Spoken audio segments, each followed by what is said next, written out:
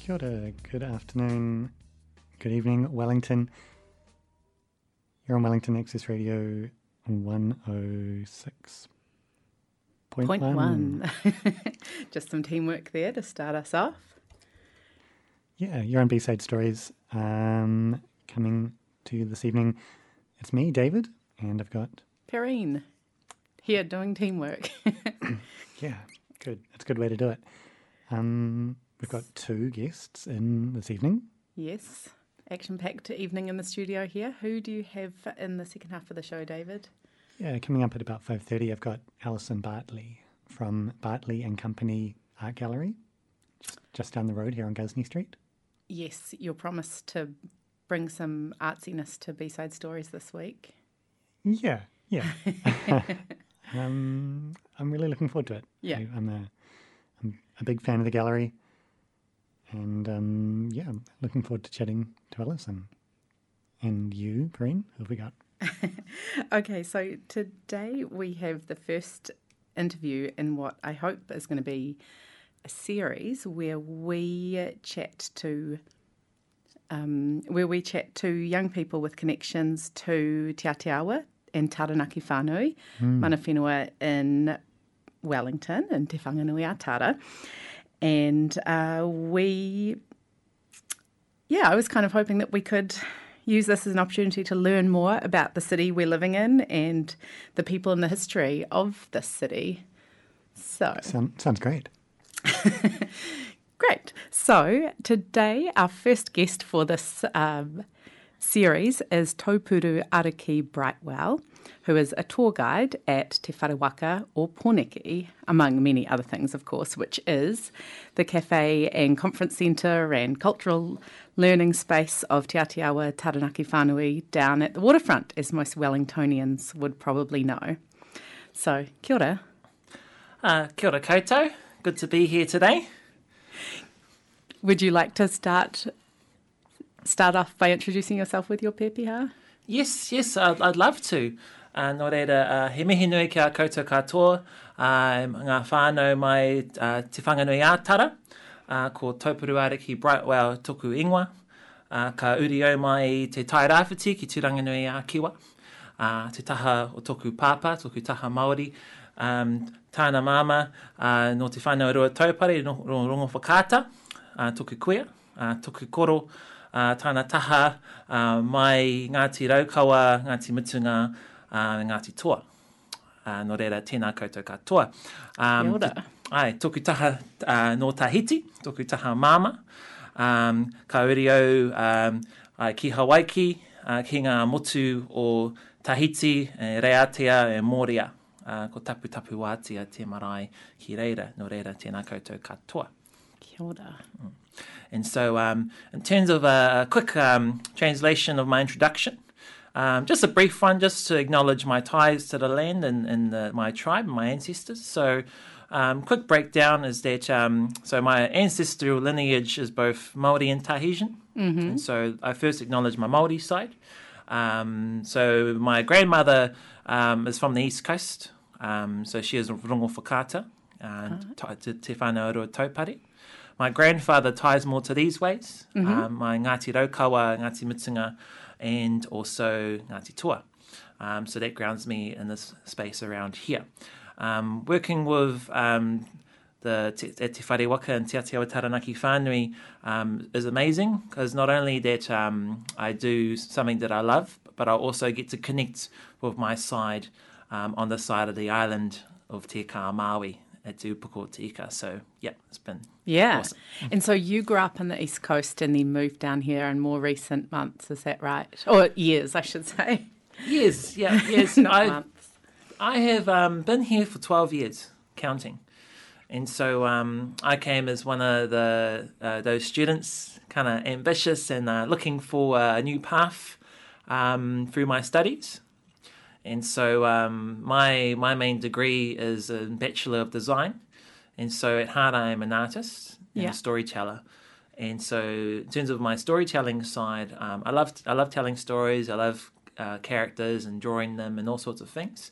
And so when it came to my role as a tour guide, I think my natural knack of telling stories and fascination with our stories, our people, kind of came naturally to me, and so far it's been amazing.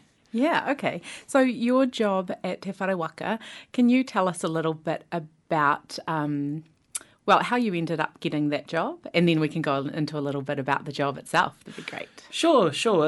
It's quite amazing, actually. It's one of those moments it was meant to be. And so first of all, so I left a job that involved working at supermarkets as a Right. merchandiser. Yeah. And then so I retired from that and went to Work and Income. Yeah, And so, retiree, love it. Yeah, and so did the whole thing. 2 weeks notice to Work and Income. Hey, doing this and that, and they were like, great, and actually they're very supportive. Yeah, And so when I went in to see the case manager, his name escapes me this day, but he's a Pacifica man. He pushed me on to this program called the Te Aroha program. And the Te Aroha program was a program set up by Te Atiawa, Taranaki Whānui, to help young Māori find the confidence in themselves, connecting themselves to their roots as Māori, to go out there and find the work they need to find. So it was a 1-week program. And so essentially we would gather at the Whare Waka or at Hikoikoi, which is the headquarters of the iwi here. is that out at Petone? Yeah, Petone. Okay. And we'll go through sessions for building our strengths, finding our weaknesses, and kind of grounding ourselves within the realms of tikanga Māori, reconnecting us with our land, with the land, and with that gives us the strength and confidence to go out there and find the mahi that we are looking for in that. So it's to build one's self-confidence, and that was run by a very influential man to me, especially to the iwi, Ben Ngaia. And so he's worked on the program and set it up, and through that he discovered me and found out who I was, and he knew my parents directly. And from that's cool. that, I think he just saw something in me that will contribute to where we wanted to go and what we wanted to do here in Wellington in terms of telling our stories and strengthening our presence here in Te Whanganui Atara. So when the course finished, I received a phone call from Ben, and essentially it was an offer for a fixed-term contract to work at Te Whare Waka Tours and to help assist with the activities there. And eventually that grew into something bigger where I eventually took on a full role as a tour guide and administrator at the organisation. And it's been a blast. Yeah.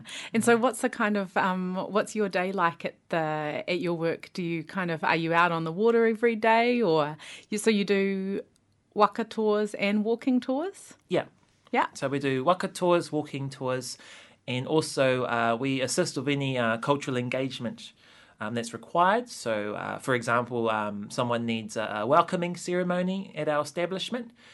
We would offer that and have a representative attend to go through the proceedings in the traditional welcoming ceremony to do that and other forms of that. And so the other parts too, yes, our walking tours, our waka tours. Our waka tours are very popular, especially during summer. Yeah. And so the natural increase, especially visitors to Wellington, is in the summer period. And so in terms of how many times we hit the water, I'd say in summer you're looking at about probably 4 or 5 times a week. Sometimes we had a 7-day week where we had the waka out. Yeah, last season it was very busy. And then walk tours. Our walk tours are more popular in the winter. Yeah. So in terms of walk tours, you might get 2-3 a week. And every year's quite amazing because there's always an increase in demand every year. Right. And so it's getting pretty busy. And what we offer at our tours is something unique in the way that it's from the iwi, told by the iwi, and also it acknowledges the history here in Wellington, which also had a direct impact around Aotearoa at the time as well. So for people listening who are mostly Wellington-based and might be wondering is this just for, Americans who don't know anything about New Zealand history, and Wellington history, or do you think that Wellingtonians would still learn a lot from coming on one of the waka tours or walking tours? Absolutely. So our tours cater to all visitors, local or far and wide, or ngāhaue whā, as we'd say it, from the Four Winds. Yeah. And so, so a good example is, so if we get a group in from the United States, which we do, we get a lot of groups come in, mainly retired, and they come in, and when they arrive to Aotearoa, they come straight to Wellington, and we'd be their first point of contact, especially with iwi or Māori. And so we really go to the ground-based stuff where we go through all the steps and how welcoming is done, what it means.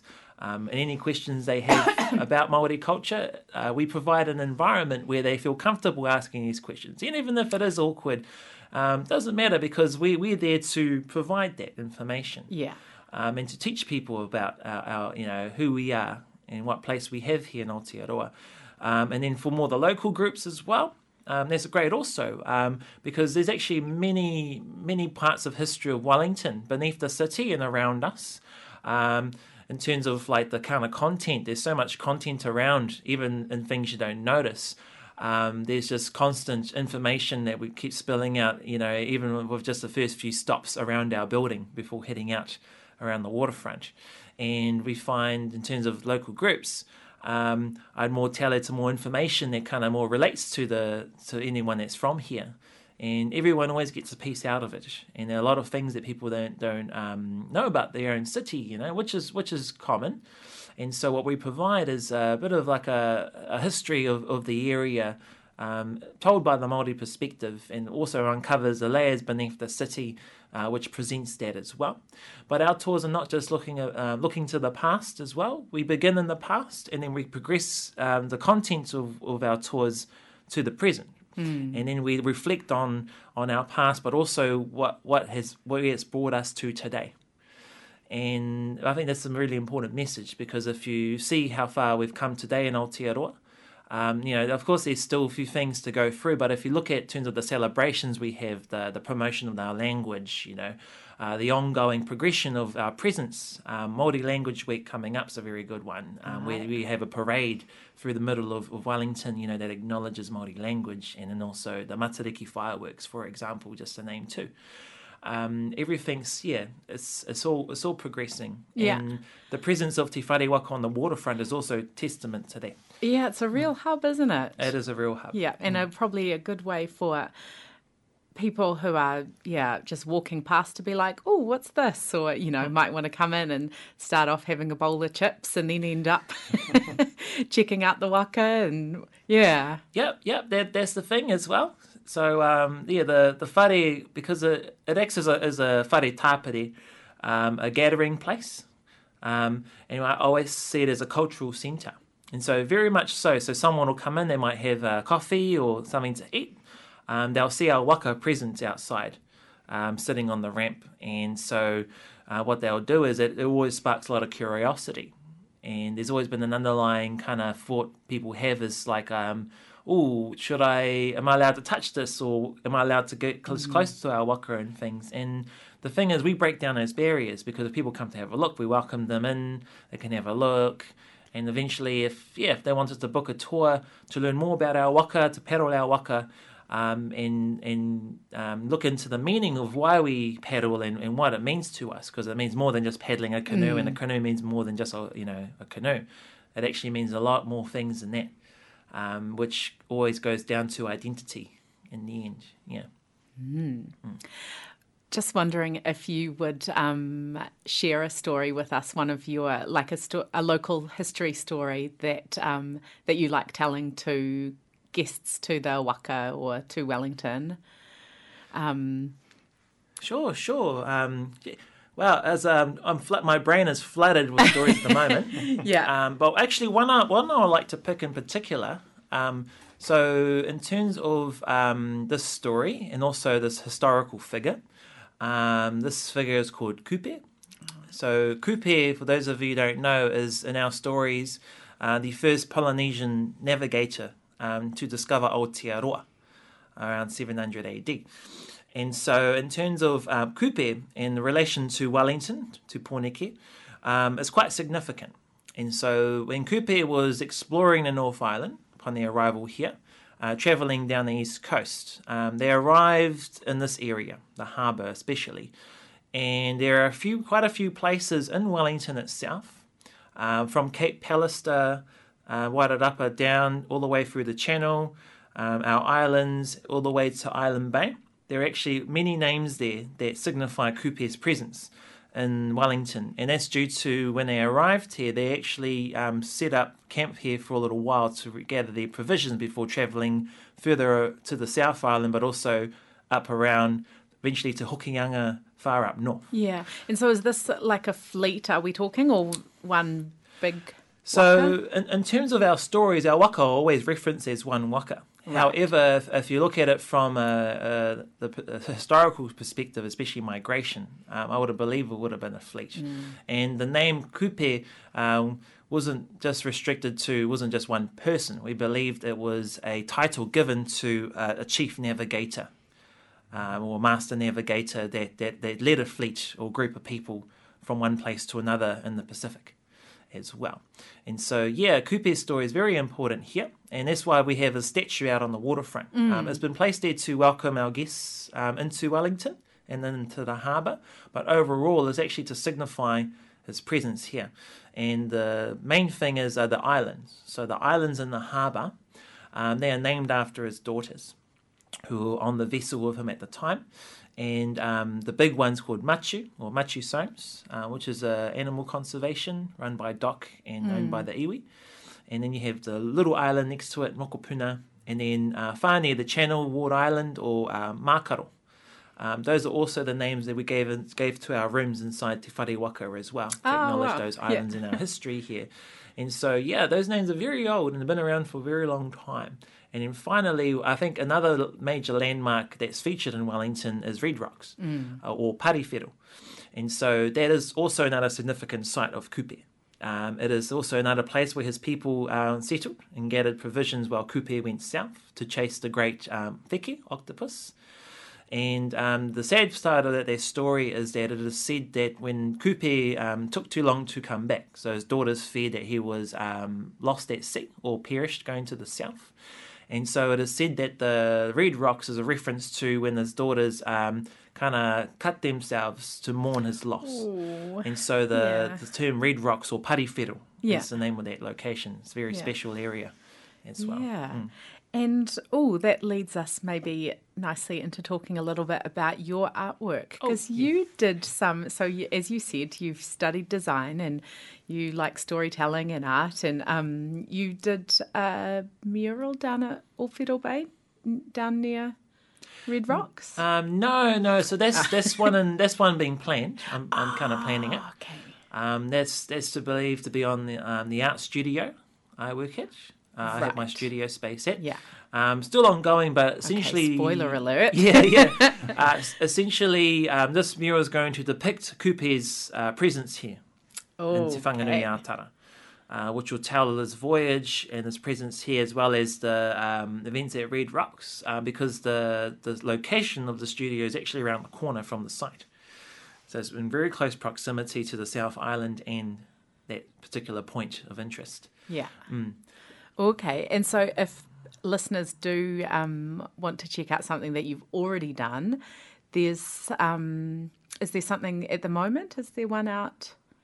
So in terms of the artwork I have in public, the only one out at the moment is at Hikoikoi. On the main gates facing the beach. Mm-hmm. And so the centre is an image of one of our waka named Poutu. Poutu is the name of one of our kaumātua, Sam Poutu Jackson, who was a great figure, a great rangatira of the iwi, who helped make many of this happen. And so the waka was created and named after him in his honour. So I painted the face of that waka so that he'll guard the gate and watch over the people of Hikoikoi and the harbour. Right. And then there are two different bits of artworks attached to the side of the gate. Both represent two different double-hull waka.